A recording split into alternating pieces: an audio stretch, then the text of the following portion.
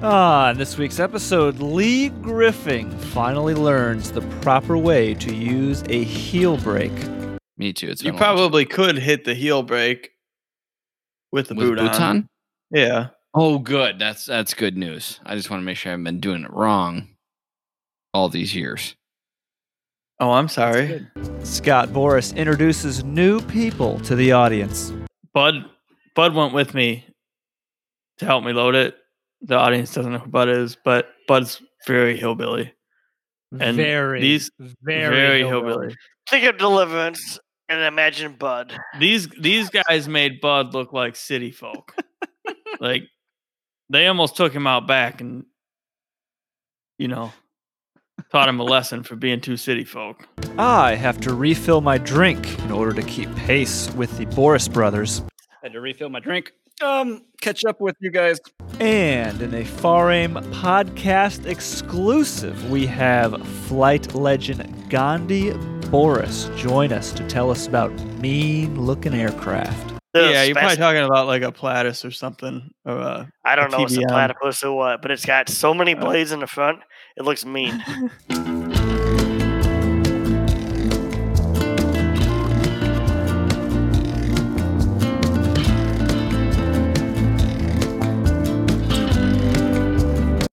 Welcome to the Far Aim Podcast. This week we are covering FAR 61.87 solo requirements for student pilots.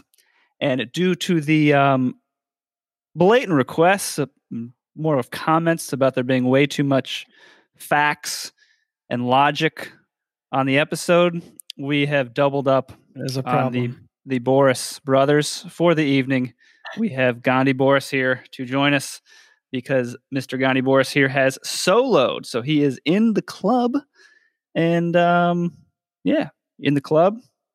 You're pilot always, even though you haven't flown in how long? When's the last time you flew? Probably 07, 8-ish. Okay. That sounds about right. 13 years. Yeah. I mean, I went almost 7 one time without flying. Yeah, I would say maybe 08, 9. Okay. It's been a while. Yeah, solo requirements for student pilots is this part. Solo, which we will get into right now. Part A, general. A student pilot may not operate an aircraft in solo flight unless that student has met the requirements of this section. The term solo flight, as used in this subpart, means that the flight time during which a student pilot is the sole occupant of the aircraft. And there's a bunch of BS about gas balloons and airships and stuff. We'll skip. So, Lee, you had a pertinent note that there's sometimes confusion about what constitute as solo time before we were talking, right?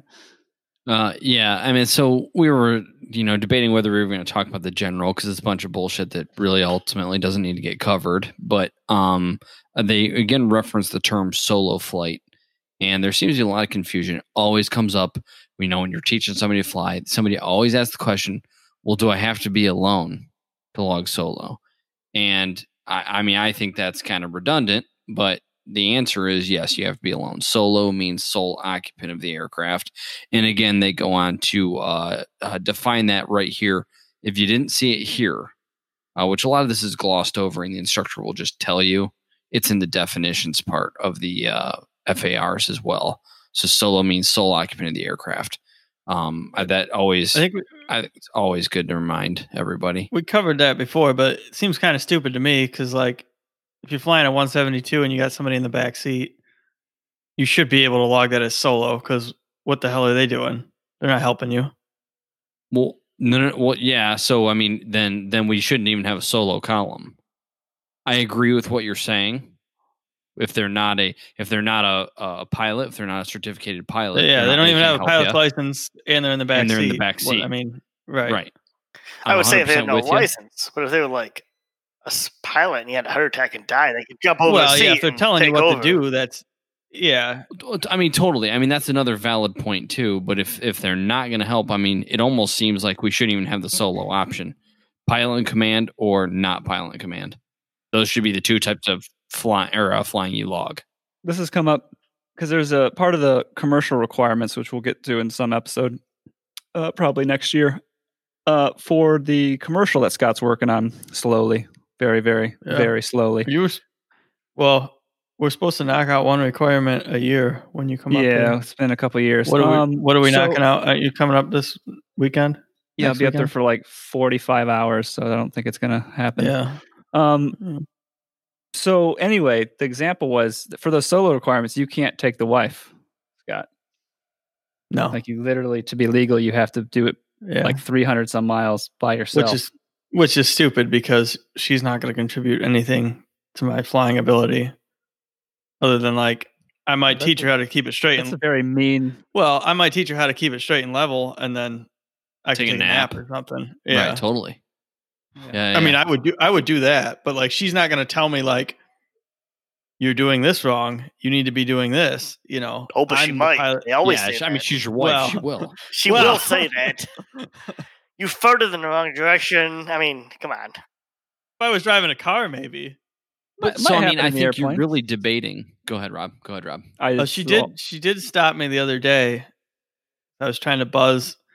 Allison and her friend were out tubing with her friend's parents, and I was like, let's go find them and buzz them. Out on the lake? And she was all about that until she realized like what buzzing them meant. And then she's like freaking out, like, no, you can't go that low. You can't go that low. Like, I said I was going to buzz them. Like, we're going to buzz them. How low were you going to go? 500 feet from person's property, right? Yeah, definitely. 500 feet from persons or property. It's golden rule of buzzing. I was going to cut it off right there. Yeah. That's probably about what we ended up doing. Yeah. But I had other intentions, but that's great. She didn't feel very comfortable with that. Maybe we should get her on for aeronautical decision-making episode. Yeah. So okay. I was going to be 500 feet from them. Just off the side. Off to the side. Like I was going to be that's what I would do. Less than 500 feet above the water. Yeah, which is legal. But off to the side I was going to be. Yeah. Good. Yeah. That's 100% legal. Well, okay. So anyways, back to the solo thing. I think we're all in agreement. Yeah, they can't help you. But I think what we are all kind of articulating here is that we have an issue with the solo like requirement. We understand that solo means one, alone, all those things. Right? Yes, I think it's a difference when too, like we're talking about the private pilot stuff right now. This is when you're getting your private. That's different than a rated pilot who can legally take passengers and then is going for more ratings. If you're a student pilot, you can't take passengers anyway, so it's not really but there has to be continuity amongst all of the certificate levels. Well, yeah, I'm just saying, like, as far as solo requirements for student pilot, whether you have a non-pilot passenger or not, like you can't legally have a non-pilot passenger, so it's kind of so pointless. I see. Yeah. So when we're going into this reg, this is more for what you need to do before you do your first solo. That's a huge milestone in your flight training. It's a huge differentiating point. Anyone can go up and take lessons with an instructor. It's a whole nother ball game when you then go and take the airplane up by yourself. And Gandhi, I'm going to read through like the requirements that you, I mean, Don did this with Scott and I and you. So you did all this stuff. I'm just curious because you soloed a few times. How many times did you solo? You remember? Oh, I don't know. Probably 12, 15, 20 times. Okay. Quite a few. Yeah. I didn't know. I didn't know if it was a few or. But most times it's just like you take off and you go around the block and you come back down. Go around the block. Everybody. The block, you mean he means the pattern, right? Did you leave? How many times did you leave the pattern? Oh, maybe none. Actually, I went to Norwalk once. I thought you did once. I remember you said. No, I went to Norwalk and it was like, holy shit, because I kind of got lost a little bit and then I found it, but it was kind of freaked me out. But yeah, did you go to Norwalk? As long as yes, yeah, I did. Yeah. But I didn't fuel up or anything. I just landed there. No, you just did a landing. And I didn't even shut the engine off. I just turned it on and went back up again. Turned it on and went back. Yeah. Yeah, and it was freaking scary. But Yeah.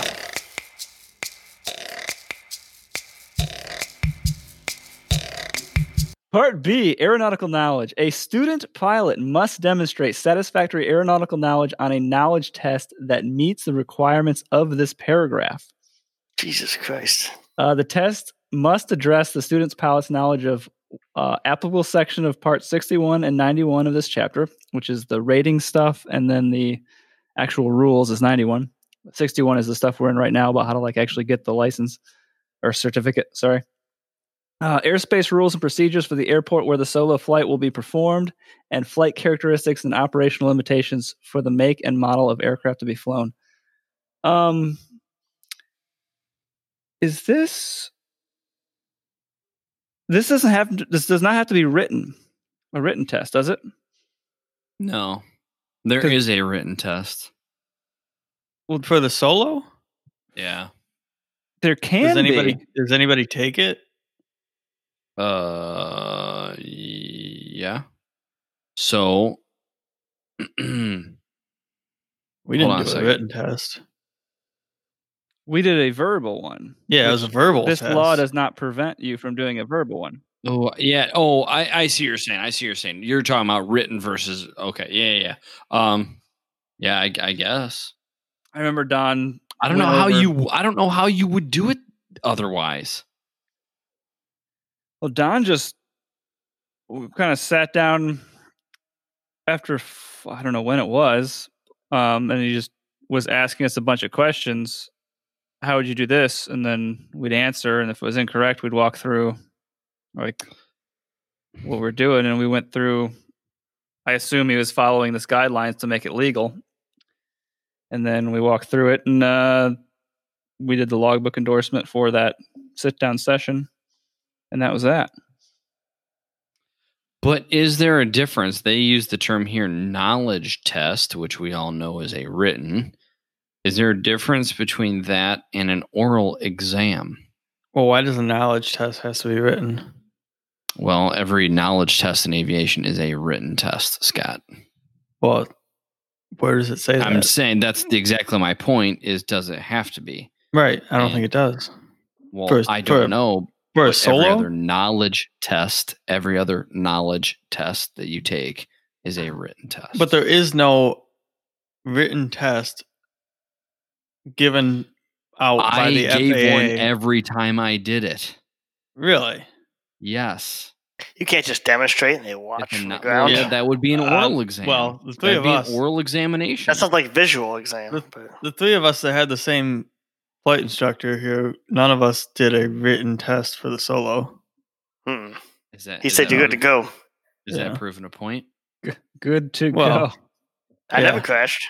No, exactly. That's what I say all the time. I've never crashed. I said, knock on wood. I almost crashed. I'm like, I'm probably done with this shit, But crap. Yeah, it doesn't matter. Oh. I think you can say shit. I think you just can't say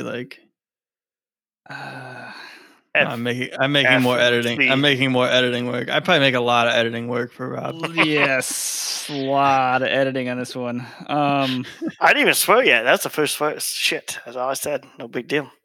Okay. I'm gonna maintain that a knowledge test is a written test because that's the way the FAA is. It would make sense. You document it. Is an oral exam, but look at the context clues with this whole thing. Everything they talk about, I would like to know. So we are going to get on here, but I'm just going to skip ahead. Who cares? Administer the test. How do you? You can ask the questions. You can kind of interrogate the person at the conclusion of the test. Review at the conclusion. So at the end of the test, review all the incorrect answers to the student before authorizing students to conduct a solo flight. How are you keeping note of that? Unless you have a test where you've been able to keep score. Oh, you answered A here where it's actually B is the right answer. How are you going to keep track of that? It was a split up to a series of tests that meet the requirement, and then the review is after each one question test. This is at the conclusion of the test. Maybe they have a photographic memory, so they don't need pen and paper. Test. I'm just saying, you guys are stretching. I'm looking at it pretty much point blank as it's written. Make up your own rules. That's fine. A knowledge test is a written test. So basically, I'm not even a pilot. Nope, none of the three you are. Nope. I'm sorry. Yeah. Man. I am.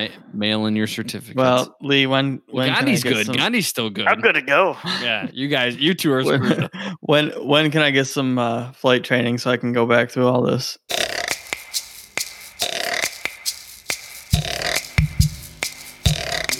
Part 2, the student's authorized instructor must 1, administer the test, and 2, at the conclusion of the test, review all incorrect answers with the student before authorizing that student to conduct a solo flight. There's again Written test. There's nothing in here. There's nothing in here about to administer the test. Doesn't have to be written. And then the conclusion of the test, go over the incorrect answers. Just because But a knowledge test. Just because the FAA conducts most of their knowledge tests in a written format, probably because that's the only way they can do it on mass scale, I don't think makes it illegal for a flight instructor to do it orally. No, I suppose not, but I think they would have to go out of their way to reinvent the wheel to administer it orally. Boris brothers are having a side conversation while we're having a legit conversation. No, the fucking cat is below my desk tickling my feet. Oh, I thought you guys were hung up on the oral aspect. No, the cat below my desk too. Yeah, you're in my office. There's no cat in there. Oh, maybe it was the orally part. He couldn't handle the fact that you said orally, and then I saw his face. His face, the look on his face when you said orally made me laugh. So No, it's cat below the desk. No, as soon as you said orally, he lost it. I mean, it's a possibility. So Lee, are you still digging in on it's got to be written? I'm looking into it. I'm looking more now. I mean, I can't really do it live here because I'm trying to research, but yeah, I understand. I prefer orally. I'm gonna maintain it. A knowledge test is a written test in the FAA's eyes. So I believe you can do it orally. Well, that you want to believe that because that's the way it was given to you. Yeah. Well, I feel like I've had this conversation. I've had this conversation before. With who? It doesn't say written anywhere, though, Lee. But it doesn't say written with the private pilot either. But we all took that knowledge test. That's how the FAA because that's a requirement to do. You have to submit that to the FAA. Like they have a record. They have to have a record of. No. Written. So prove the point about the knowledge test part, not where it goes when you're done with it. Well, there's no test is administered by the FAA for the solo flight. Yeah, it's administered by the instructor. Right, but not by the FAA. If you take a knowledge test before the private, what does that matter? They're the boss. Yeah, and they call it a knowledge test in every other context. Okay, but don't you think that like I didn't have to go to Tiffin to take a written test to do the solo flight? You mean a knowledge test? Okay, a knowledge test. I didn't have to go to Tiffin to solo and take. Correct. I didn't have to submit anything. Nobody had to check my. It's up to your instructor. No, somebody did. No, it's not up to your instructor. Your instructor supposedly did an oral exam in lieu of this aeronautical knowledge test. I want to say Gandhi's can't keep it contained. I can. Someone say oral again? Or? Okay. Lee, you're going to have to stop saying oral. You can't say we're in sixth grade. We're in sixth grade here, Lee. And if you say oral, somebody's going to laugh. All you want. The facts and logic are I'm not even here. Outweighed. I believe it was Palm Beach flight training. Okay, when I was there, because I finished up my CFI at Palm Beach flight training, and then years and years later, I actually was hired on as a CFI So then I went through like kind of this mini couple hour orientation with a walkthrough of how they do stuff, and it came up in conversation. Oh, this is great because I found the definition as 61.1. Okay, a knowledge test means a test on the aeronautical knowledge areas required for an airman certificate or rating that can be administered in written form or by a computer. So suck it, all three of you. Wow, and that, that's in what 61.1. What? Where? 61.1 under definitions. You looking that up, Scott? I don't want to lose my place here. I'm looking up too. Yeah. Yeah. What does it matter? You guys don't trust me? 61.1? Oh, this is a good argument. I like this argument. Way down. I found it. 61.2, I found it. Oh, shit. 61.1, and I don't really know how to help you find it. It's in alphabetical order, so just keep going down till you find knowledge. It is hard to see. Well, give me the number. There's no number. 61.1. It's all under one thing. So I can't. Whatever. I mean, I believe you, but I still don't care. You didn't believe me a second ago, and obviously, everything I said to you was very factual and common sense then. And you want to dispute it because that's the way you guys were given your knowledge tests. I feel like in every other FAA scenario, it's a written test. Classy. What the f*** is happening this show? I didn't do that.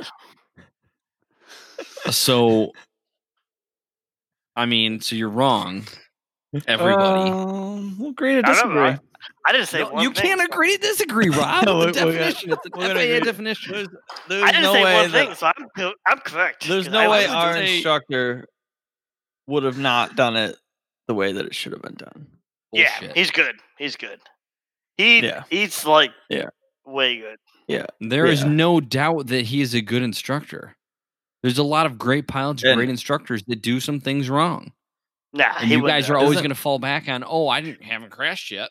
I'm still alive. That doesn't mean anything. Alive. What's the mailing address for where we send our certificates, Scott? When we look, it's in Oklahoma City. All right. Oklahoma City somewhere. Just mail them back to Oklahoma. They know what to do with it.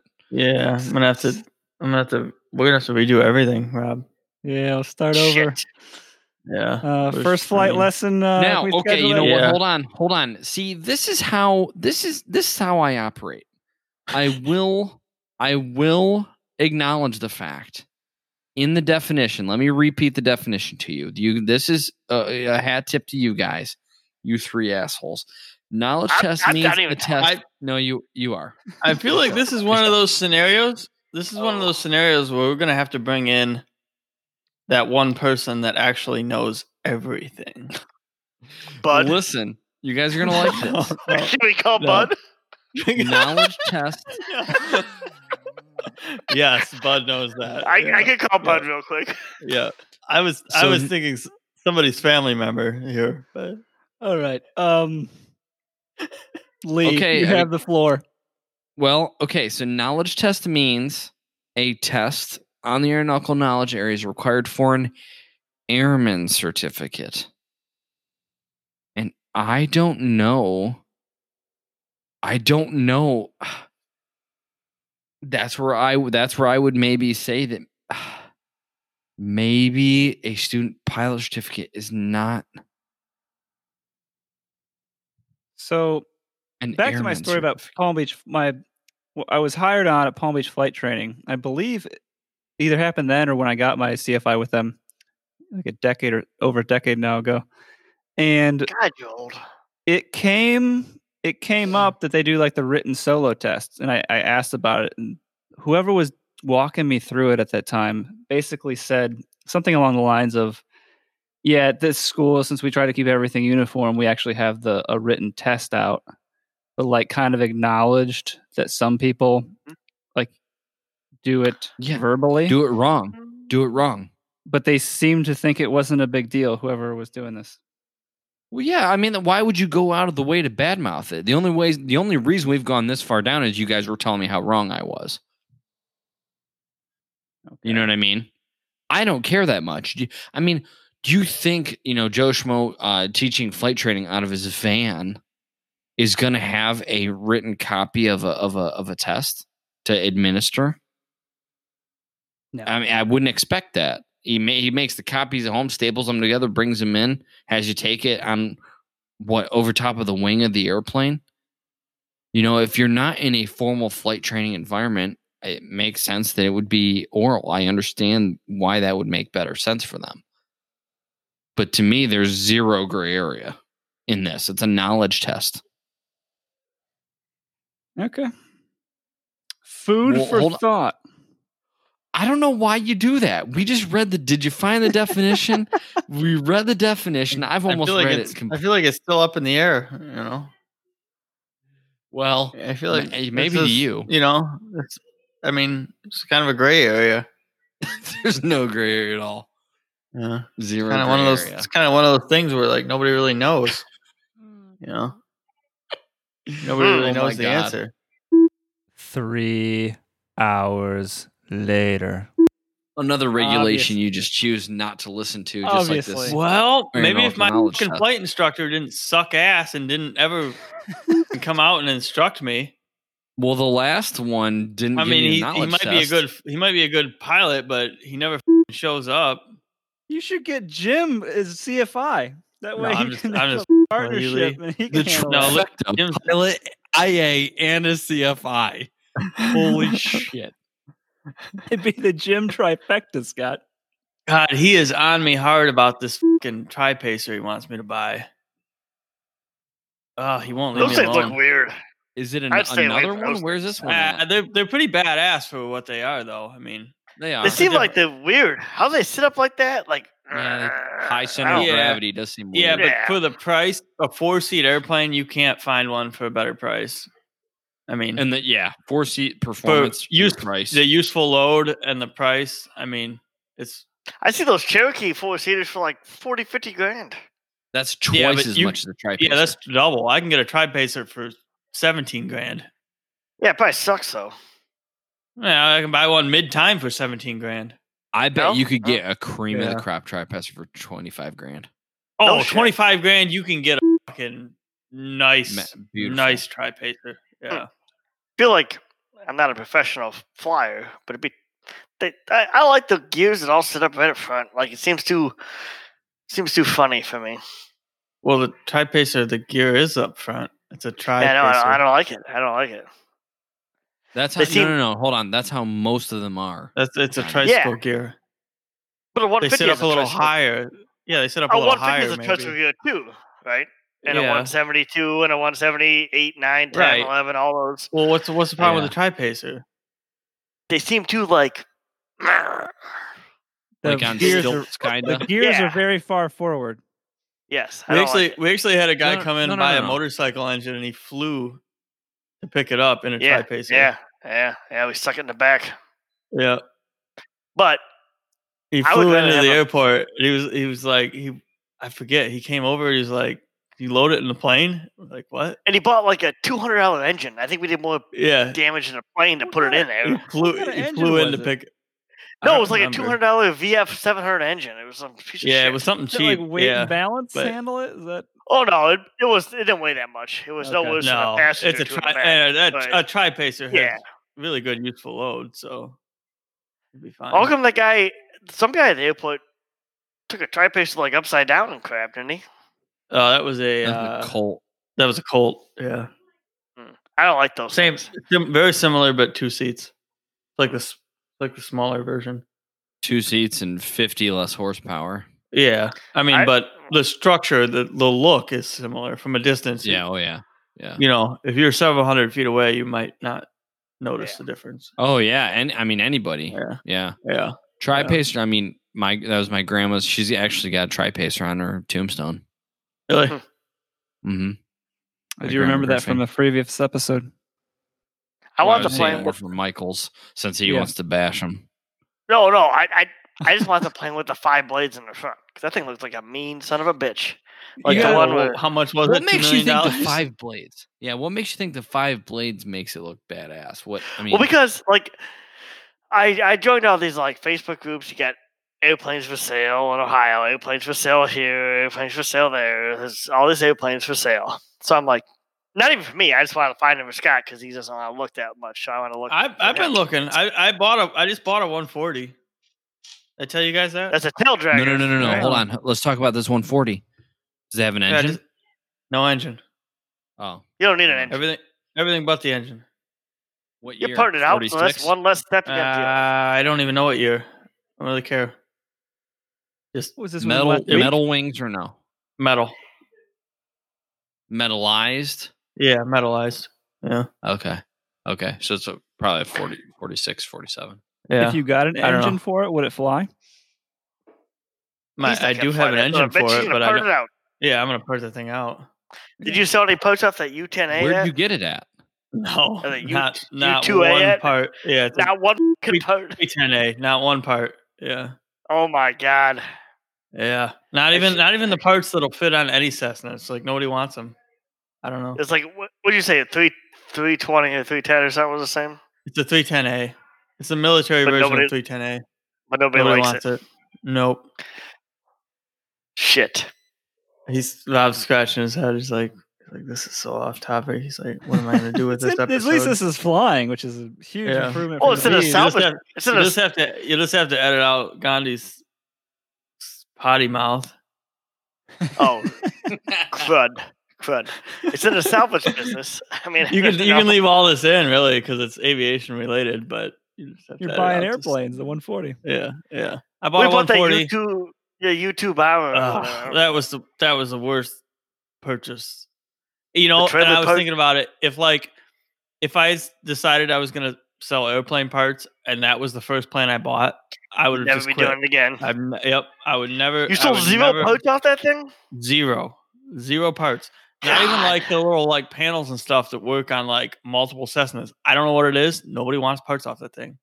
So I'm a creeper. I creeped on your page and saw the dollar amount of the parts they were listed for, but not one sold. Oh yeah. I mean, if somebody wants one, they're gonna have to buy mine because I'm the only one that has them. But nobody wants. Nobody wants them. Yeah. Man. You can't find them anywhere else. So I'm sure there's somebody out there with a 310A that's gonna need some parts sooner or later, but it might be 10 years from now. I don't know. You know. So it's not so bad. Bud lost the fuel tank off the back of the truck. No, because nobody was going to buy it anyway. Nobody's going to buy it anyway. Yeah. So if you need, I'll stick with 310 I'll parts. stick with the If you need 310A, 310A, a U2A or whatever the hell it is. Wasn't it a U2A? Youth, same concept. I should know this. I can't remember the military version of the army version of the 310A. I don't know. That guy was going to restore it, though, wasn't he? Oh, yeah, he was. It was in his trailer. He told me it was in a trailer. And he's like, I bet you never seen a 310 in a trailer before. And I'm like, no. I'm thinking like a semi-trailer, you know, like he took it apart and he's got like a living trailer. No, like a mobile home, like a house trailer. Oh. Like he cut the wall out of his house and crammed this 310 inside of the house. And then with sealed it back up. Or two in front of it, right? Yeah, there was a car. There was also a car in there too. But he was not also living in this, was he? Yes, I think he was. No. He didn't live in it. He lived in like, I guess you would call it a house that was nearby next to it. Double wide. It was a house, but it was not good. Not good. Wow. Very rough. Like these people, like Bud went with me to help me load it. The audience doesn't know who Bud is, but Bud's very hillbilly. And very hillbilly. Think of Deliverance and imagine Bud. These guys made Bud look like city folk. Like they almost took him out back and, you know, taught him a lesson for being too city folk. Nice. Bud. I can't imagine. Yeah. I can't imagine Bud looking like city folk. They were hillbillies. They're nice, very nice people. I mean, they were very helpful, very nice, but this plane was never getting fixed back up. Like the guy's son got his AMP or whatever, and he was gonna like work on it and fix it, but it was never gonna happen. How'd they get So I bought it you thinking know? I'm going to sell parts. What? How did they end up with it? Did you know? Yeah, He saw it for sale. It was he went down to Arizona, got a U-Haul, hauled it back up here. Huh. All But- right. Yeah, I Part probably C. shouldn't have bought it because it was bad purchase. You're trying to start an airline. Yeah, not one plane part. salvage God. business. Not one part. Don't Yeah, buy that plane. Don't buy any 310. Or I if you think need the 310 140 parts. The 140 should do all right though. I mean, people like those things. You'd think. Dude, I mean, I would rock the hell out of a 140. I mean, if you Right. think about it, we talk about Super Cubs J3s all the time. It is Yeah, faster We than a always J3, forget. Yeah, it's faster than J3. It's got cheaper than a J. Oh yeah, you can buy them cheap. I mean, there's a lot of them out there. That's the thing. Like I found, like with my very limited experience with selling airplane parts, the planes that there's more of them out there. Like there's hardly any 310As out there, but there's hardly any parts out there. So you'd think like, okay, the parts are going to be worth a lot of money because there's hardly any parts for them. I would think so too. But nobody's there. Nobody's buying them. The 172s, the 150s.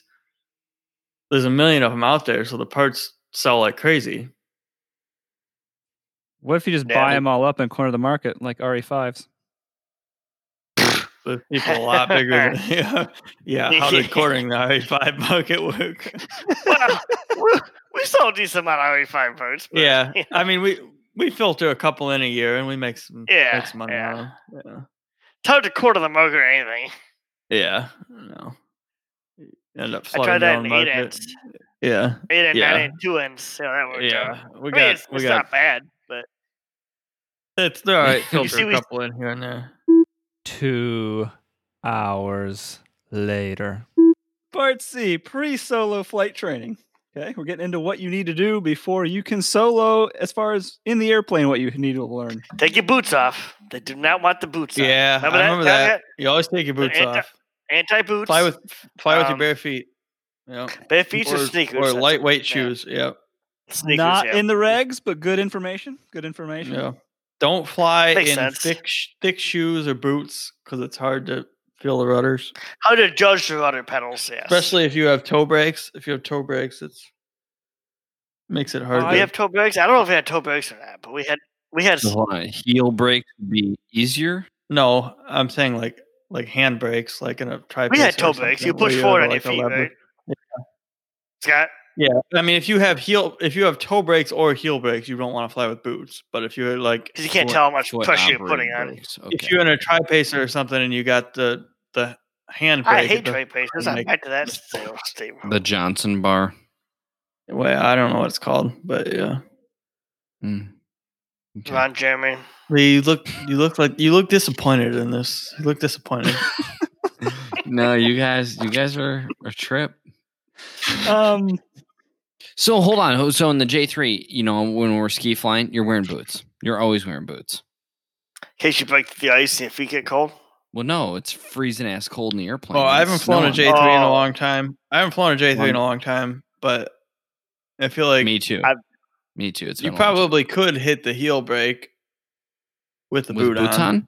Yeah. Oh, good. That's good news. I just want to make sure I haven't been doing it wrong all these years. Oh, I'm sorry. good. I'm sorry, Lee. You told me. I mean, you can't do it. So No, Just I'm wanna saying make sure. it would be easier with a lighter, thinner shoe on than a boot. but you're gonna have But frostbite on your I toes. apologize. I won't let that I hope happen so. again. Yeah. But I mean, like right now, you wouldn't go jump in your 150 and fly with boots on. Why would I I? would. If I was still flying, I probably would. Yeah. Why not? Why wouldn't you? I would. Well, for one, Rob would. I heard that from. Well, no, if you used to just, that's what you wear every day. I mean, you probably get used to it. I I only didn't could. wear them because had to refill my drink. Catch up with you guys. I could, and I have. I could, and I have. But why would I? Well, I just think. Well. I mean, are you worried about the boots scuffing up something, or like what is No, the? it was- It we just were- we makes were it told it's- easier to just. yeah. It makes it easier to find the brake and the rudder. I probably have at least 200 hours barefoot. Yeah, I mean, it's barefoot is the best way to fly. If you're flying, love You flying definitely feel barefoot. everything. like you're flying if something with yeah. it. You're flying a Cessna with toe brakes. I've never flown the heel brake stuff barefoot. Would that hurt, Lee? Would that work well, or I don't think so. I mean, I feel don't like think it would I would have hurt. a hard time actually hitting it. Just like I don't have that much mobility in my joints. Like if you look at my hand, that's as far back as I go. Like I don't have that type of articulation. So like in my ankle, I can't. Maybe you should take something for your joints. A joint supplement. Yeah, you have like arthritis or something. So I like having a little bit of heel to like, so boots, I don't want to say the boots help because they do, you don't have the feel. Like if you think about like a race car driver, they have really thin soles so they can feel, what they're doing. hey, in an airplane. My brother-in-law like is a race car driver. Don't be talking about his soul like that. I bet he wears thin soled shoes. I bet does he does. still drive? Shoes. Okay. Does he still drive anything? Or is he out of that? Not right now. No. Everybody was thin sole condoms. Oh, on that note, we'll move forward. Part C. Free solo. I thought he said he only had like 6 beers. What number are you on? Got it. 7. 10? What? How many more you Probably got? I'm out. This is it. Oh man. Okay. I'm drinking. So it's good. Not enough. Okay. So section C, part 1 or something. It's almost over, right? Prior to conducting a solo flight, a student pilot must have 1, received and logged flight training for the maneuvers and procedures of this section that are appropriate to the make and model of aircraft to be flown, and 2, demonstrated satisfactory proficiency and safety as judged by an authorized instructor on the maneuvers and procedures required by this section in the make and model of aircraft or similar make and model of aircraft to be flown. So that's basically putting us up for the next section, right? Of what we actually have to do for because this episode's single engine airplanes. We're not dealing with all this other junk. No. For 1, because we'll never make it. 2, we'll never make it. Never make it. We don't know what we're talking about. It almost put me to sleep, but I'm good. Okay, glad you made it through. I try to say it as fast as I could. He's the segment of audience that does not like it when we read the reg. No, I do not like that. There is a segment of our audience that does not like it when we read the reg, and that's you. All right, can we go off script a little bit here, Rob? Email. Wait. Have we gone off? What's happening? What? Are you closing the episode? I don't know what's happening. Absolutely. Let's close this son of a bitch. We still have all of D to do. We haven't gotten into the meat of the segment. Why are you doing emails? Why were you in the email? Threw us off, Rob. I'm not doing emails. I was saying do an AB split test. Send us feedback whether you like us reading the reg or not. Okay. That's what. That's what. I thought you were closing the episode out. No. Go ahead. You can if you want to. Please continue, Rob. Nobody knew where you're going with that. If I don't get home soon, I'm gonna get cut off for a long time. Guarantee it.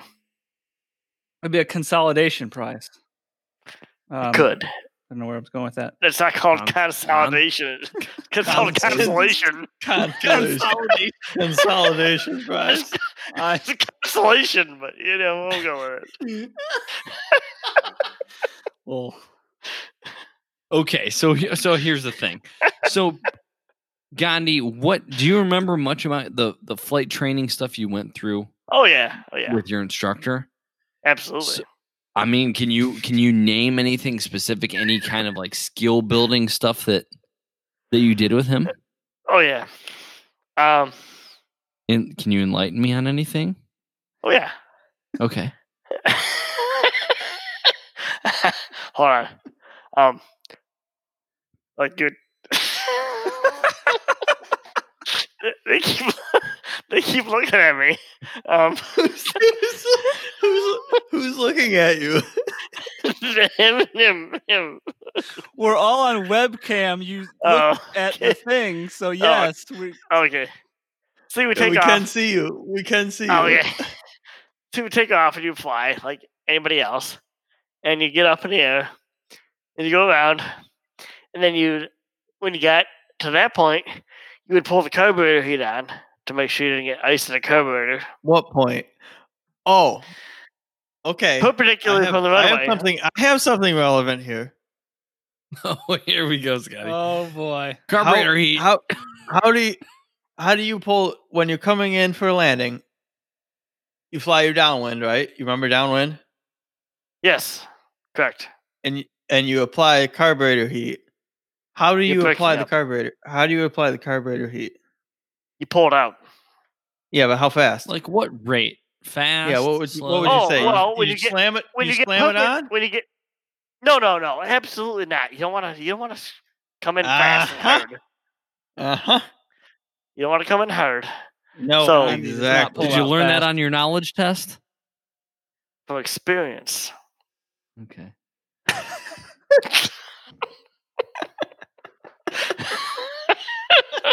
No.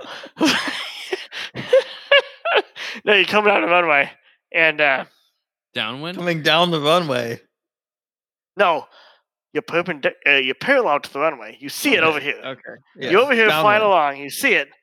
And you're gonna come in this way around. You can't see my hands, probably. No, yeah. Okay. So you're downwind pattern. You're downwind. You're gonna do a standard left pattern. Right. So when you're midway through the runway, going the other way, you pull the heat on a little bit to get the old ice off the carburetor, and then you come around, and then you put the flaps in a little bit, and you feather off, and you flop her down. Flop her down. Big deal. You did basically walk through it. I think you might have missed. No big deal. Lee left. Lee just left. Wait, what did I say wrong?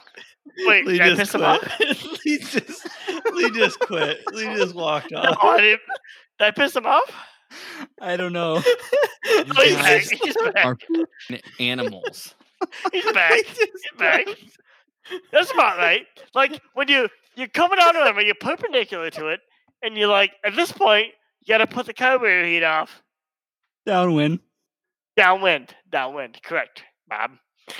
Because at that point, you want to make sure there's no. What's the next leg called? I'm not there yet. When you're going downwind, you want to make sure there's no effing ice building up. So you heat that sumbitch up, and then you come down and you make your turn, and then you're coming in that way. And by the time you're coming in that way, you better have it all together, because that's what's important. The runway's coming. No, the runway's over there. So at this point, you're lined up with it more or less. You are lined up with it more or less, and you want to make sure. Yep. You're on final. So then you do all those things that the instructor told you to do, like check all the knobs and the buttons and the gauges, and make sure they're all just how they should be. This is maybe one of the most down-to-earth ways of explaining this that we've had on the show yet. No. Seriously, you want to make sure they're all how they should be. And then over here is like he's highly stressed right now. So you don't seem that stressed. So then, bottom line is, you come in and you make sure your speed's like 60, 65, maybe about in that range. Nah, maybe 50. In a Cessna 150. What? Yeah. Yeah, 60, you're 65, in a Cessna maybe 150. Knots, KNTS. And you're coming in. The speed indicator isn't marked in knots, though. Yeah, it's in miles per hour. It's like the greenish yellow. If you're at 60 mile an hour, you're a little slow. 60 knots is fine. 60 mile an hour. Froze. We'll move into part D. See if I want to address carburetor ice. Okay. So I just happen to have a pilot's handbook of aeronautical knowledge handy.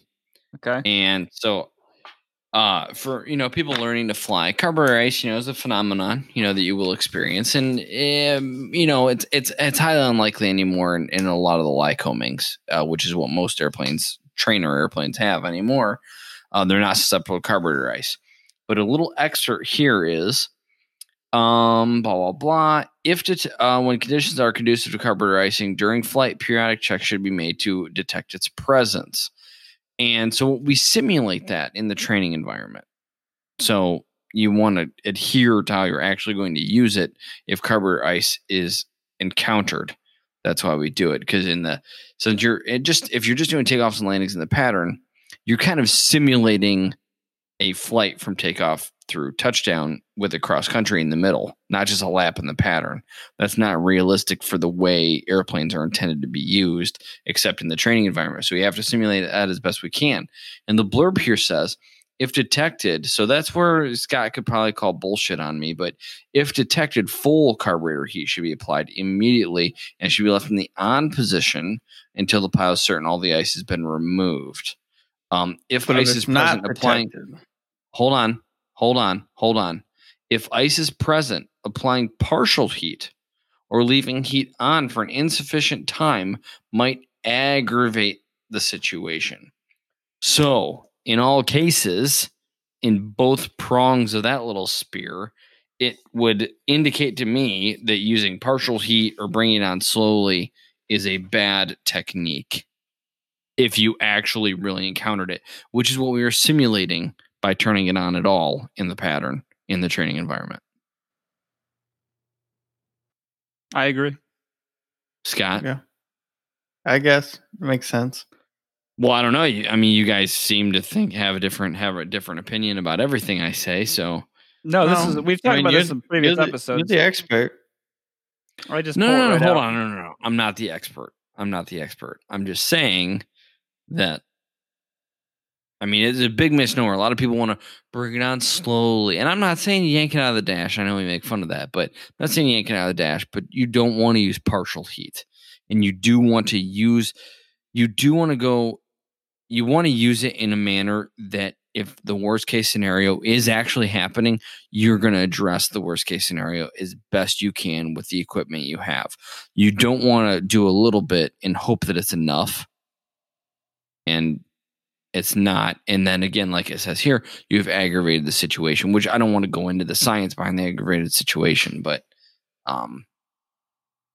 yes, full carb heat, unless you have a carburetor temp gauge. That's what I always did. Fully engage it. We'll move on to part D. Delta. Gandhi has left the building. His laptop died. Yeah, I'm not sure what happened. Yeah. What did he say? Laptop died. He said the laptop died and that you set him up with, and it did not have a charger, so he's going to bed. Battery. Okay. Yeah. Didn't give him the charger when you set that up, or? Well, it was fully charged. I didn't think it would die that quick. Okay.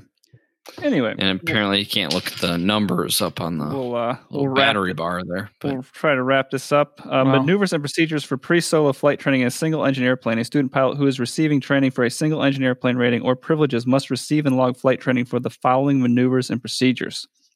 So 1, proper flight preparation procedures, including pre-flight planning and preparation, power plant operation, and aircraft systems. That's pretty straightforward. Yep. Make sure the airplane's good to go. 2, taxiing or surface operations, including run-ups. This is doing everything you do while you're on the ground, which you learn in flight training. Part 3, takeoffs and landings, including normal and crosswind. So this is landings and taking off. You've got to be fairly good at that before you go up by yourself. Yeah. That's pretty straightforward. Episode went very different turn once Gandhi left. Yeah. Like we're missing a lot of great comments on this stuff. Yeah. 4, straight and level flight and turns in both directions. Super straightforward. 5, climbs and climbing turns. Again, self-explanatory. You got to be pretty good at that, or like competent, I should say. Because you're flying the pattern. You're going to fly the pattern, so you got to be able to do them. Yes. And then 6, we get into airport traffic patterns, including entry and departure procedures, which Gandhi so eloquently described to us before Scott's laptop died.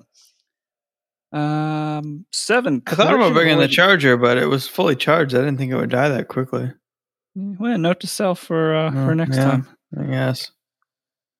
7, collision avoidance, wind shear avoidance, and wake turbulence avoidance.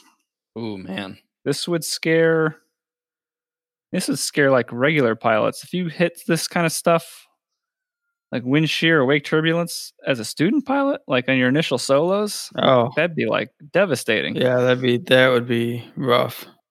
Lee's shaking his head no. No? Yeah. No. I mean, it probably would be. You just no big deal to the professionals in the room. Yeah. I don't like that stuff. 8, descents with and without turns using high and low drag configurations. This is flaps, no flaps for a student pilot. Typically, there's no gear or speed brakes and all that other convoluted stuff when you're doing your initial solo, I would assume.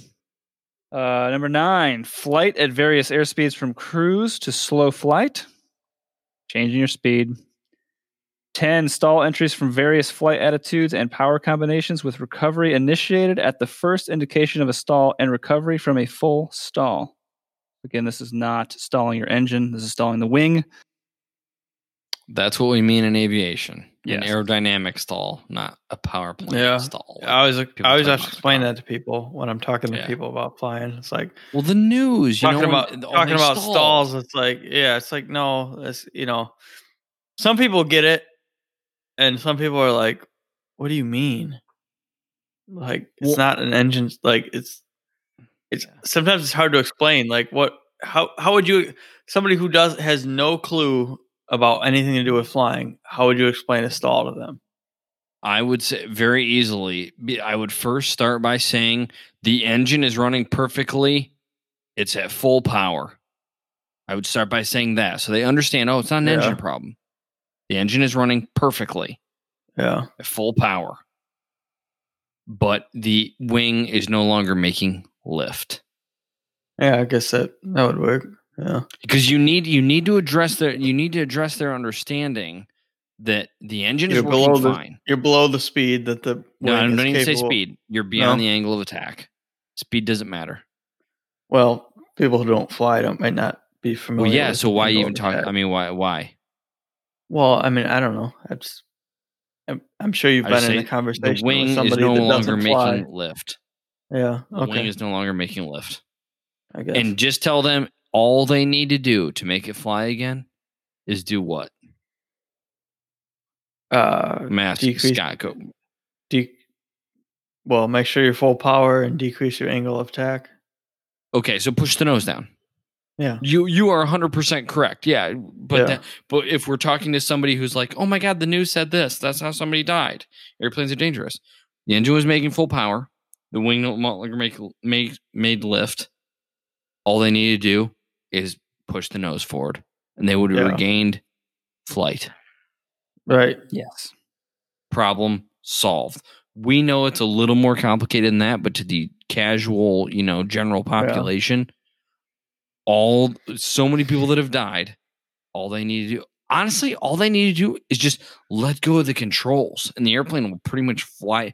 Now, you have to have some altitude to cash in to regain that flying speed. That's where some skill would come in if they didn't have any altitude to play with. But yeah, that's another story for another day. But yes, we should probably do one on stalls. It'd be a good meaty episode.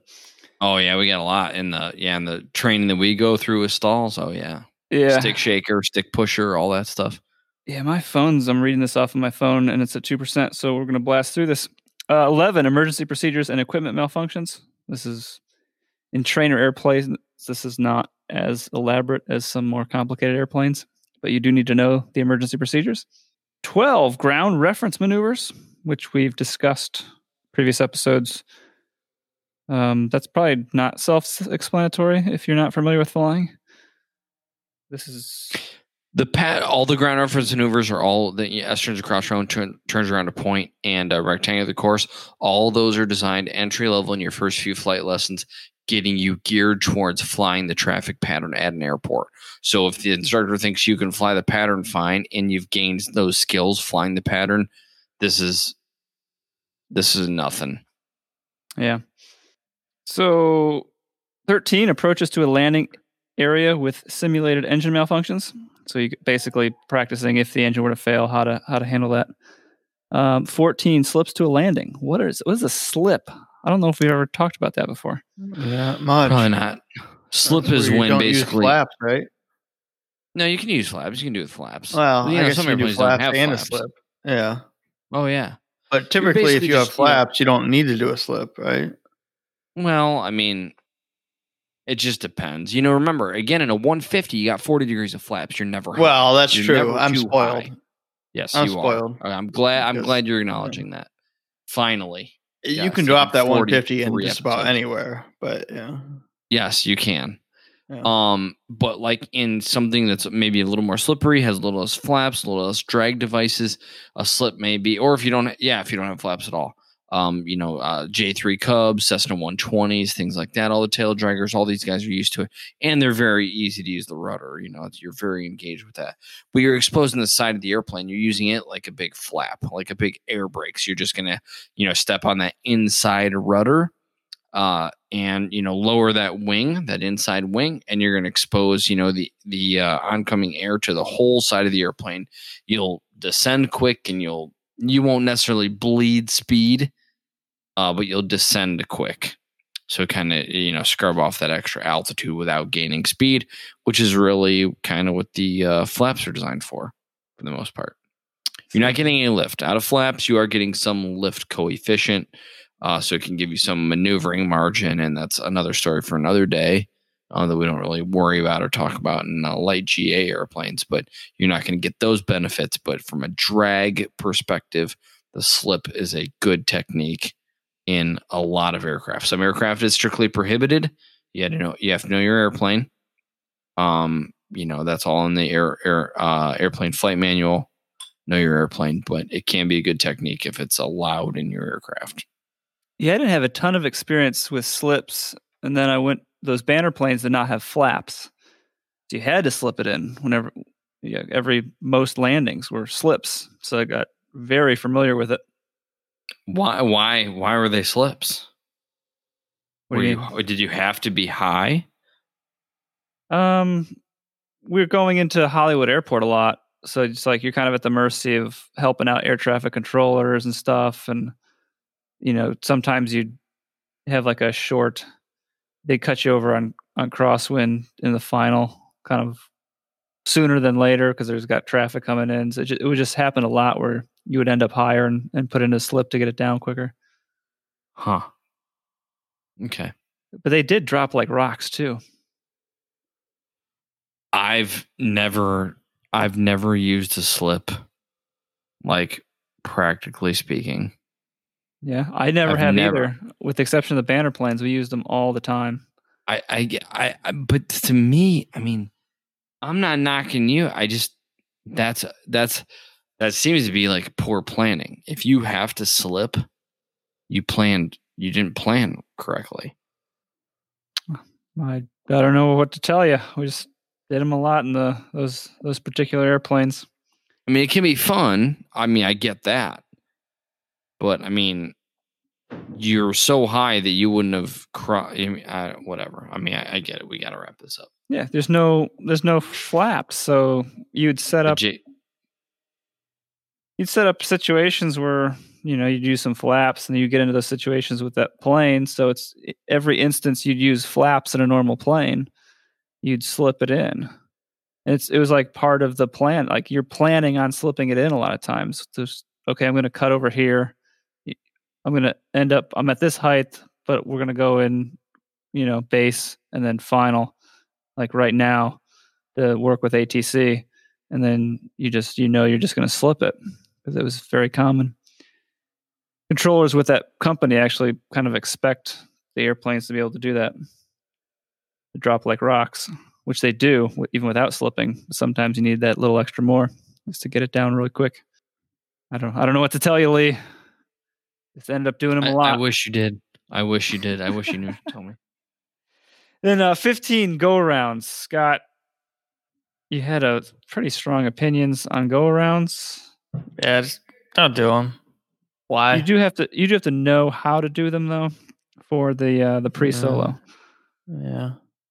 No, I'm just kidding. I'm just kidding. If you're unsure, you should do a go around. But in a 150, there have been like very, very, very, very few times when I've had to do a go around because you have 40 degrees of flaps and you're not going that fast to begin with. So it almost has never happened to me where I actually have to do a go around. But from a like logical standpoint of what you should do, if you feel at all that you're gonna overshoot the runway or there's an issue, you should do a go around. It's a very mature position you've taken on this. This is a new Scott Boras. This is a new Scott Boras. We literally have an episode subtitle of "Is the go around the gay marriage of aviation?" Well, I know. I mean, and it is. Like, honestly, you shouldn't. You really shouldn't. You shouldn't get to that point where you have to go around. You should. But if you do, don't hesitate. If you do, go ahead and do one. I mean, all right. Am I going to go to your gay marriage? I don't know. Maybe not. But I'm fine with it. I don't really care. I'm not going to judge you. I wish your brother was still here for this. Next year we'll remember the charger for the laptop. Email is our preferred method. Oh, before I do that, because people know the spiel, they might cut out. One live component, robertberger.com/live. There is an email sign up as of this recording. We'll send out an email when I figure out and announce how we're going to actually do the live streaming of the recordings from like a technical perspective. And then 2, I want to start mentioning this now. We're coming up towards the end of the year. We do 50 recordings a year. So we're at 43, I believe this episode is. If not, something happened. What month? What weeks do we take off? Christmas? Yes, we're taking off. Christmas. With the first 50 Thursdays of the year, we release an episode at 0700 Zulu. It goes out of our server, and most podcast players will have it on your phone or other listening device within a few hours of that release. But 2020, let me blow your minds. 2020, just when you thought it was more screwed up, you'd assume we're going to skip for 2 weeks, right? We're actually skipping 3 weeks. There's 53 Thursdays in 2020. So keep that in mind. Lee's looking excited. Wow. So yeah. Vacation. So yeah, when we hit, I'll do some reminders here going out. But yeah, when you hit 50 episodes and you're waiting for 51 to come out, 51 will be the first Thursday of 2021. So yeah, I wanted to say that, the live thing. Email is our preferred method of communication. My email is faraim@robertberger.com. BERGER is the German way, not the sandwich way. And Mr. Griffing is faraim@leegriffing.com, GRIFFING. And Scott is faraim@scottboras.com. And if you'd like to message anything to Gandhi, just email faraim@scottboras.com and he can forward it to him. Because Gandhi's not the guest where we really give out contact information. It's not. No. He's, so if you can text him if you want. You can text him. 419-239-9469. He won't answer if you call, but you can give him a text. Edit that out. No, you can leave that in.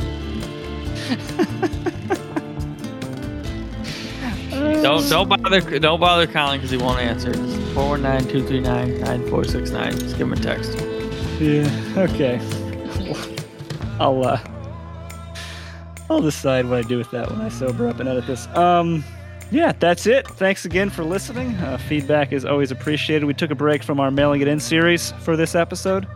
But yeah, we are trying to wrap up the season here, recording-wise on our end, and get ready for that live component of 2021.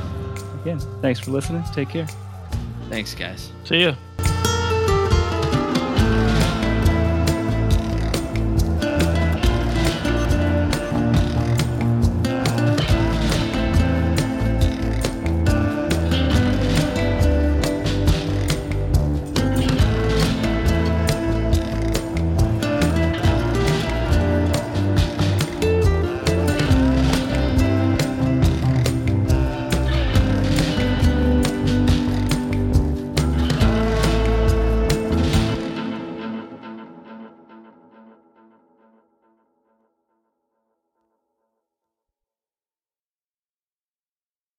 I got a floating mic too. See that?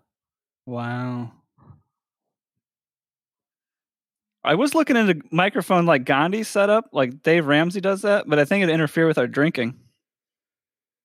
Yeah, I don't know. You could probably get around that. Just go like. It's annoying because that's what we have to do when we're in the plane, moving it all the time to take a drink. When you're drinking a beer. No, drinking like a Coke or even chugging down a thing of M&Ms or something. Scott drinking a beer. Yeah, we got. Me and my neighbor are gonna double on the glider machine. Oh, does he got 2 seats on that thing? He said he strapped me on. Really? That'd be sweet. That like he said he on his lap, or well, I didn't ask. If he flies anything like his buddy, I would not go with him. He says he does way more stuff than that. He doesn't even fly. No, he gets towed up in gliders, and he glides for like hours. I don't even know. But well, from what I saw the other guy doing in that powered parachute, I would. Oh yeah, I thought it was gonna like he's doing loops like 50 feet off the ground. I was ready to call 911 like 5 times. Oh, he's going up like 500 feet, diving down, straight down, and doing like loops. Like he'll pull up like 100 feet, 50 feet above the ground. He pulls it off. I don't know. Loop it around. Like I thought I was getting ready to like get my phone out to call 911 because he's diving straight at the ground several times. And he's doing loops like right above the ground at a pretty high rate of speed. Probably 100 feet off the ground. And like I thought he was out of control. Yeah, I thought he lost control and he was like spinning around and like looping around. I'm like, oh god, this guy's about to die right in front of me. And then he just kept doing it, and I'm like, okay, obviously he's doing it on purpose. But it was not safe. Yeah, no, nobody should be doing that. No, not at all. This isn't a glider? No, it's a paraglider. Powered glider. Powered paraglider. That's the one with it's a parachute with your feet's the landing gear. With the fan no, you should see the shit. Yeah. It's nutty. This guy's insane. Yeah. Scott and Bobby haven't sent you videos. You should see this guy. It's like stupid. Yeah, send me some videos. I don't have any videos of it. I don't need videos next time. I literally thought the first time I saw him do it, I literally thought this guy is about to die or be seriously injured. Oh yeah, I should be ready to call 911 because I saw him coming down, like spiraling around. He uses his momentum to like swing himself. Yeah, he uses momentum. It's like swinging. Yes, it's crazy. Like tie something to the end of a string and swing it around. Like that's basically what he was doing. It's a pendulum effect you can do with those. Yeah, and then he would wait until he was like almost gonna crash 50 feet above the ground to recover. Have you guys ever watched YouTube videos like Tucker Gott? He does a lot of this stuff. No, but this guy's a savage. No, I'm sure there's a lot of people that do it, but I would not do it. Like my guy across the road, he has like a lot of money invested in his little machine, and it's not. I don't know. Buy a real airplane for that kind of money. Right. If I don't know. How much he got into that thing? He said he had probably like $60,000 in that little thing. Jesus. What is it? Does he have a powered parachute, isn't it? It's a powered parachute, but he's got the one with wheels and stuff on it, right? Yeah. It's got the gear. And the top of the line motor that was like $30,000. Yeah. Which I don't even know how you can spend $30,000 on you could buy an airplane for that, right? Yeah. What is it? A Rotax 912? They aren't even that much. I have no idea what it is. You could buy a 172 for $30,000. Yeah. I don't know. No, too dangerous for me. All of that to not get like an airplane pilot certificate. I don't get it. So I'm gonna go 50 miles an hour or less. No, it'd be fun. $60,000. It's a thrill. It'd be fun, but it does look fun. I would do it. Like if you could buy the setup for like 10 grand, that's one thing. But if you're putting 60, that's what he told me. He said you can buy it way cheap, but it's dangerous. Yeah. He said you got to do it my way. It's safe. 60 grand. Well, you can be even like go somewhere with four people for 60 grand. Yeah, you could get a mid to high time Cherokee 6 for 60 grand. If you look hard enough, right? And don't mind a little corrosion. Well, Maybe not That's corrosion, but that's over exaggerated. maybe- It's not gonna fall. you could apart. find mid time that needs a paint job for $60,000 if you wait. What long about an enough. engine though? Mid-time engine you're talking about, or Yeah, mid-time engine. Who cares about the airframe? Run the hours up on that, whatever.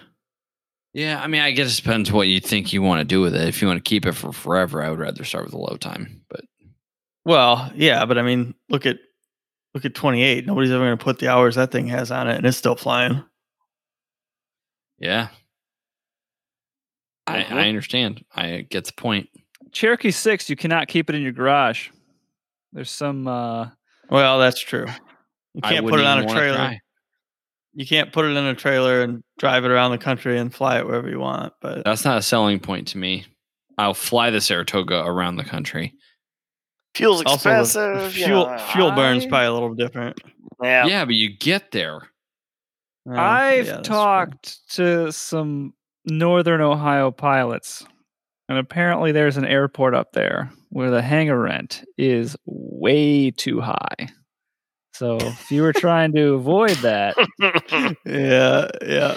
there's a couple Yeah. people mentioned it. That's the hangar rent at this one particular grass strip Small grass Northern strip, Ohio really high hanger rent. is unacceptable. I would just leave mine outside. No big deal. Put a tarp Throw a over tarp it. over that bitch in the winter and ride in the spring. yeah. Okay. Make sure there's no like bees nests up where the cooling fans are and whatever. You're good to go. Can't have the bees. Well, no, it's just part. Cooling fins. Well, the air cooled, they're not liquid cooled, so you don't want bees nests clogging the air cooledness of it. Well, yeah. If you can get some Correct. honey on Yes. your pre-flight, That's That'd be true. a bonus. It'll That'd be a nice bonus. and warmed up by the Yeah. time you land. Honey Yeah. selling for Flow 10 a lot easily. Yeah. it's $10 to $12 a pound right now for honey. Is it So really? It's crazy. you could offset the cost of fuel for selling some honey. Yeah. Only you thought would it- know the price of honey. It is 10 to 12. It's $10 to $12 a pound. I'm thinking about being You're a probably, beekeeper. you're probably asking the price per pound of like most commodities. He probably knows it. I do. Well, no, have you seen bees nest? It's sweet. I want to get some. Bees. It's on his ticker. He's scrolling across No. You're just laughing. I'm gonna have bees nests like you wouldn't believe, stacked out all over the place. That's the British pound, not a pound of honey. no, if Come I on. lived up there, I'd totally have a beehive out on the. Oh, I'm going to. By next year, right now, I will northwest have end of the runway. I will have 8 to 10 beehives by this time next year. I'm gonna stack them. Oh Triggers up. God! I am. You watch YouTube. It's fun. It's fun shit. You guys are gonna have to update AirNav. Say warning hornets on east end, Not of, hornet, west no. end of Hornet- field. Hornets are bad things. Bees are sweet. Don't honey- Don't land at Huron Airport if you have a bee. You get it for allergy. free. Yeah, if you got a bee allergy. No, you put things on Facebook and say, hey, if you got a bee infestation in your house, you come get them, and you smoke the little fog thing on, and you catch them all, and you put them in your hives. And next thing you know, Busy. you got Next honey. thing you know, you're rich because you're making $12 a pound. No, you're not rich at all. It's like No. you can make a little bit of money. Yeah, yeah. First Well, thing yeah. I- I mean, it probably takes a while to make a pound of honey. A pound of honey, yeah. And what is it a pound? Ten, $10. 12? 10, Here, 12. here we are on solar requirements talking about how much a pound of honey is. Yes, but What before about we move maple on, syrup? What do you think? Like, how much maple What's the syrup price do of you- maple syrup? I actually have no idea. I've only been following the bee honey. Well, I bought some the other day off a honey maker, and I'm like, holy shit. So I did some research on it. I'm like, that could be fun. Like, I'm not going to get rich off it, but it could be fun. I'll look. Well, you got to buy all the bottles and. No, there's no bottles. What do you mean? How do you sell it then? Oh, the containers you sell it in. Yeah. Yeah. Yes. They're cheap. Okay. They're cheap. Is it Alright. FDA regulated at all? Like, or are you just like Amish? Somewhat, yes. Yeah. Not in Ohio. Because some you have to pasteurize it. You don't have to pasteurize in Ohio. Oh, okay. Yeah. Well, thank Ohio God. does You have to spin it. Yeah. So it like goes the outside of the spinny thing. And then you Uh-huh. just collect it and you pour it into the jug and you call it a day. So on your label, it's going to say we've put this through the spinny thing properly. They don't ask. If you're buying honey off some guy on the side of the road, you don't give how you spun it. yeah. If you go to the motorcycle, if you're buying honey off a motorcycle salvage yard, you probably don't really care about what's. No, you do not give a shit how you processed it. It all got started because I went to Boy's Party and Katie Anna was selling it. I bought a bottle of it and I just started drinking it. And I was like, holy shit. So I poured some in my shot and I drank some more of that with my shot. And I was like, that's pretty good. And then I got home. Does Fred have bees? Yeah, Leonard has bees. Oh, okay. He told me all about it the other day. It's a complicated process because the queen gets pissed off and leaves and all the men follow. Yep. So then it's like, what the hell do you do now? The whole colony. Yeah. Yeah. But if they don't go very high, you cut the colony down and put it in a box and put it back in. And you just, I don't know. He told me I've honestly been, this year I've been looking into this as well. This is weird that you brought it up. There's a company, it's an Australian company. Well, after this, we'll move on. It's called Flow Hive. Mm-hmm. They're a little bit pricier for the thing, but instead of having to like harvest the honey, you take like normal beehives, you have to take the whole damn thing apart. And it's like a giant process. I could tell you all about it. But there's this company called Flow Hive where they made, it's patented to just them, where you basically have this key and you just turn it and it just pours out and then it closes. You never even have to open it up to get the honey. The bees don't even know. It's like a few $100 for a beehive or something. Yeah. Wasn't that bad. Yeah, not really. No. Back to solo requirements. But it does sound fun. I just thinking, I'm not trying to get rich. I just don't have space for it. Down in here in Florida. I have no space for nothing. You guys got. If I bring any more stuff over here, Scott's gonna be like, "Holy shit!" Right. I know. Pull a gasket. Yeah, we need to get that shit cleaned out of that building so we can build more shelves in there as it is. Mm-hmm. Like I said, he's gonna blow a gasket. Yeah. I just want there to be a description on 88 Delta in the official regs. Beware of bees. I just think that'd be next year. You may have to when I get into bee business. That'd be awesome. I'm gonna have so many freaking beehives you can't even look. If he actually decides to collect bees, there'll be bees. I'll have more bees than you'll have to do with it. Yeah, yes. He decided he wanted to collect old Ford tractors. They're everywhere. Ford tractors everywhere. Gandhi is a collector. It's a polite way of saying a hoarder. Part 2. You should try it again. I could. I'd probably just do it in an ultralight or something. I don't want to take a real plane. No, you need to get comfortable with it and get like a Cherokee 6 or something. You take the whole family. I could. I thought about that, but it's like, I don't want to be like one of those Kennedys and kill everybody. Well, just don't do things you're not capable of doing. Yeah, I'd just be dead too, so it wouldn't matter. Well, that's the spirit. That's one way to look at it. That's one way to look at it. Gandhi's a family We'll just man. fly in the daylight. That's quite the family man statement there. Like, I guess if my family's dead, it doesn't matter because I'll be dead too. Well, I can't really think about it and say, oh shit, I just killed my whole family because I'm already dead too. So I don't know if that's the correct way to look at it. Comforting? Probably not. That's why I'm just going to stick the ultralights. I can see you ultralighting it. What can you get? What's a mid-time Cherokee 6 that maybe needs a paint job?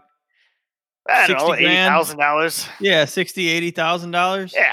Yeah. I could buy a couple of those. You could buy one of those. You could put the whole family plus the dog and your baggage in there, and you could. I've been looking on Facebook. They got these things. They got like 5 propellers in it, angled so funnily, all in the front. The thing looks mean. You ever seen those? You're probably talking about like 5 propeller blades. They're like 2.8 million.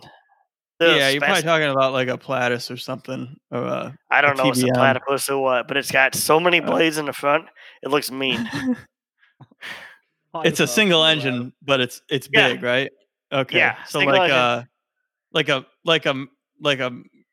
what are the Malibu? I'll show you on Monday. Malibu Mirage, Matrix. Gotta show Scott. They don't have Monday. 5 blades though. Yeah, they do. They have 5 blades. 5 propeller blades. Oh, do they? No, they have 5. Okay. They have 5. I mean the Meridian. and they've changed the names. Like the M600, M500, those are what used to be the Meridians. Yeah. The TBM 950 or whatever the new one is, that's what I would get. And They're the used Pilatus. for like $2.5 million. It's crazy. Oh yeah, don't get one of those. That's too expensive. It's probably like I can't afford it. I can't afford it. But it looks mean. It looks like get something I'd like to ride around. For Saratoga. Yeah. Or nothing. Cherokee 6, Saratoga, or 206. Or Craigslist Ultralight. Or fly commercial. Well, yeah, that's a lot easier. But yeah. Spirit Airlines. Yeah, and you can drink. You can drink. You can do that otherwise too. It's just they don't know about it. Anyway, no. Well, I would just when your whole family. When your kids get a little older, teach them how to fly, and then let them fly you around. Absolutely. Then you could sit in the back and drink. You can hardly justify buying an airplane that's going to fly all over the place. So yeah, no, you can't really. Yeah, they're not almost never. Yeah, yeah, no. Unless you're like stupid rich and you just feel like doing it. Well, if you really feel like saving time and you don't want to fly commercial, and you have tons of money, then it makes sense. But right. Other than that, it's more of like I like to fly and I like to go places, so I'm willing to pay extra money to do it. Yeah. Yes.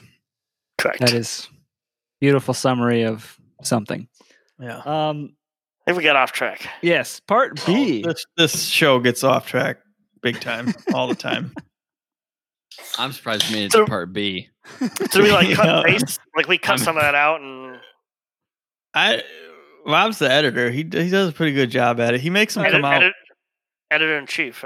I do it on the fly. So yes. He makes them sound good somehow. Somehow they sound professional. Mm-hmm. Scott and I did one on the ACS that's pretty bad. I don't know what that means. I couldn't. If there's something like by the end, like when we're completely wasted talking, he'll put it in after the outro music.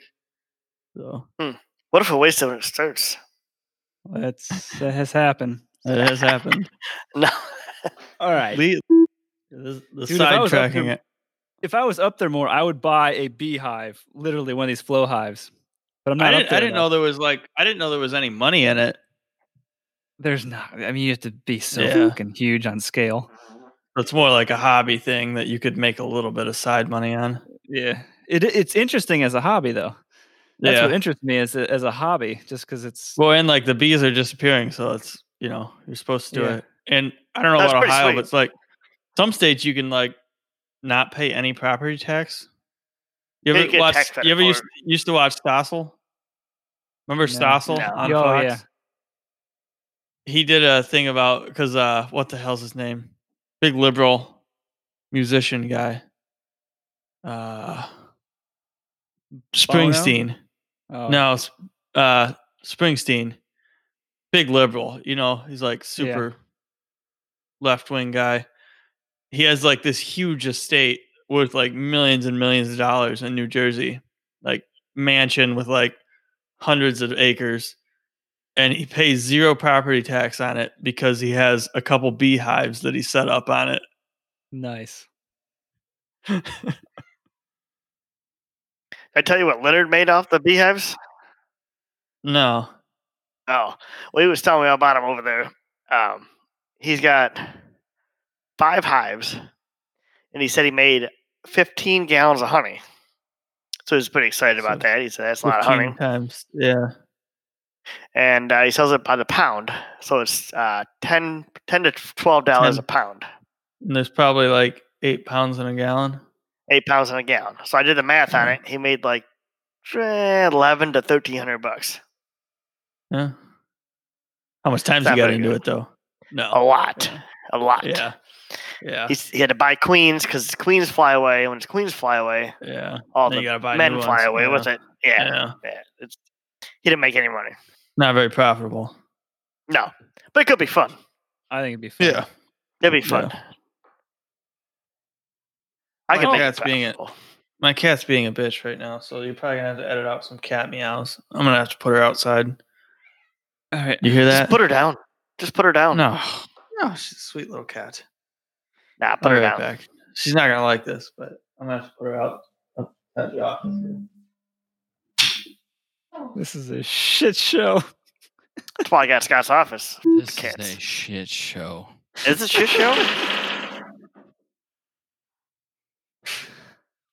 Well, it's freaking Friday night. What do you? You know what I mean? Come on. I know. Well, she didn't want to go. All right. She's gonna want me to pet her with my feet. She's gonna get really pissed if I don't do it. So I'll just pet her with All my right. fucking This feet. is kind of weird. Why don't you leave that kind of weird stuff out? Part 2. What? He can edit it out. It's not like this all goes into the show. Oh, okay. Sounds kind of weird. You're gonna pet your cat with your feet. I don't know. No, she's I don't want all weird. the She doesn't the like. She public to doesn't hear all want. that. No, she doesn't want to be touched with your hands. She wants to be pet with your feet. And if you don't pet her with your feet, she's gonna sit there and meow at you. So I'm gonna have to sit here and pet the fucking cat with my feet.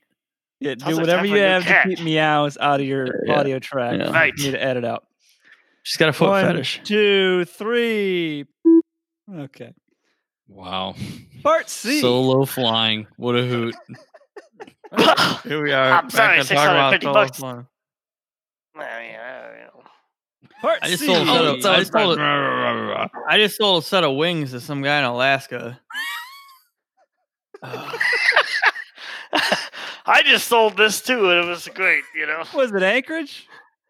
I don't know where No, he it's, is, but he just bought them, and I said I'd crate them up for like $200, and then he went and just bought them. You don't want to crate I those didn't- things up. No, hell no! I should have told him like $500. You showed them like $1,000. Holy shit! By the time Yeah. you did Yeah, it, 1,000 easily. Yeah. I should have easily. just told him no. Yeah. or just say But you're in he Alaska. paid like $7,000 for them. So What do you pay for shipping? he's gonna provide the shipping. I just have to crate them. Oh, we'll charge him $1,000 to crate them up. It couldn't cost you more than a day and a half. Call it a day. Well, I charged him $2 or $250. I think I can't remember. Oh, you underpriced it. Charge the shit. Well, he's a yeah, listener of the yeah, but I program. wanted to You gotta be careful. I wanted to make the What sale. make the sale? I understand. Yeah. Yeah. Anchorage I'll is our take number one city. Is that our number one For city? listeners, yes. That makes sense Well, because they don't fly The by bunch- like. Yeah. and bunch a of bunch of jackasses. losers and drunks. They You ever all. watched Alaska like cops or whatever? It's just funny as shit. They're all drunk and shit all the time. He's completely lost control. Oh my god. Um, No, you don't watch that show? I watch it all the time. Where we at? yeah, number one. Alaska. Number one. is, Alaska drunk. Alaska. That's And I where we're just- at. I just found out too. I texted you guys earlier. It's 95% male audience. It's a full Our fledged audience. cockfest. So what about- the Foreign podcast. A bunch of A bunch of. Oh man. Part C. Good thing this is the only you time could- I'm here.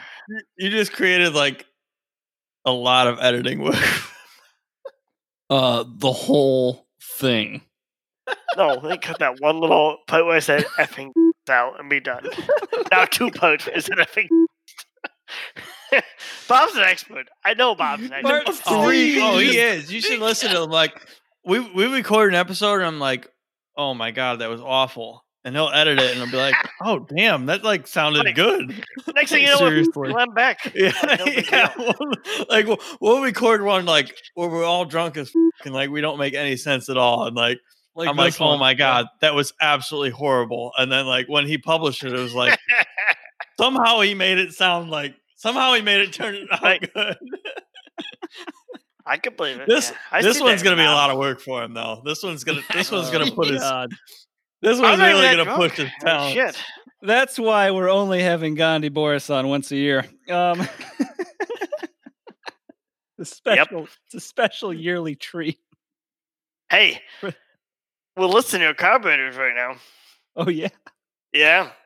Oh yeah. I heard you're just taking Yeah, pictures of the Team- whole box and saying this is what it is. Team Kelly's in there doing that. Oh. Yeah, I heard. She lost your key to your Green. truck. She lost. Yeah, she did. Green screen to everybody else. Yeah, I Scott's see- gone. I see it. Yeah. No, Part I'm C. here. Hey, No, Scott's what gone. happened? The internet will catch back. Oh, up. there it is. goes. Yeah, the kid's talking to her friend out there. I can hear her. Oh no, One, you didn't go on two, the dark side of three. the moon in that space station. No, she's sucking up the Wi-Fi. I know it. I know Okay, it. Gotcha.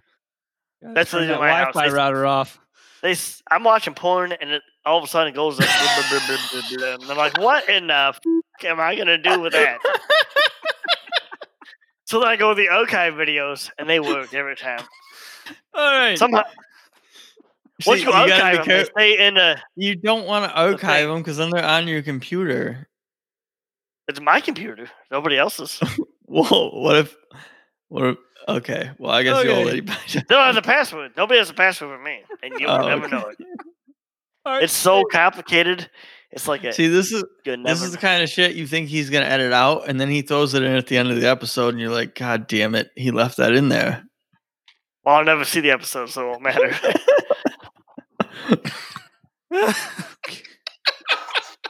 It'll never matter because I won't be there. No. It's. I don't listen. It didn't happen. And also, he won't invite me again. There's been times where I'm listening to him and I shut it off because I can't listen to myself. Like I hope I don't do that. I'm so disgusted by myself that I won't finish the episode. I hate it when that happens. Yeah. I just pretend it didn't happen. That's it. Yeah, that's right. Oh, yeah, but you know it did happen, and then you just keep thinking about it. And it's like, no, I just shut it. Yeah. It is. It's it is like rough. back in the day. You guys. It's fine and dandy until you try to sleep. There have been a couple episodes that I just turn off. I won't listen to because that's like, God damn it, I'm fucking wasted, and I'm worried about what I'm going to say next. Because like I'm saying one stupid thing after another, and here I am at work, like dead sober, listening to my drunk ass self, just like say stupid shit. Damn, I was like, I can't listen to this. I can't listen to this, and I shut it off. I won't listen to it. This is like I mean, to make you feel better, you can't get any pregnant saying stuff like that, you know. Well, no, but still, I haven't had to worry about that in a long time. So in the 20s, I remember, was it one of you or both of you? I can't remember. Not me. You go out on the weekend and then in our 20s. Yeah. The next morning, delete everything off your phone. Delete every message, every text message you sent out. That's to save memories. That's to save memory space. Everybody does. It's logical. It's logical. I don't ever remember actually deleting them. I just wouldn't look at them. I wouldn't open them. I delete them. But it makes perfect sense because you don't want your memory all clogged to frick up. So you just delete them every time. Yeah. So you don't use all the gigabytes and the megabytes and all that shit. You know. Right. Yeah. You're saving your phone space. Yeah. For important things. Microbytes. I don't even know what kind of bytes they got. Like information. Like information about solo requirements and stuff that you have saved in there. That's up here. Yeah. But the stupid crap, you get rid of all those bytes. Right. Yeah. Mm-hmm. All right, part C. How about it, Robert?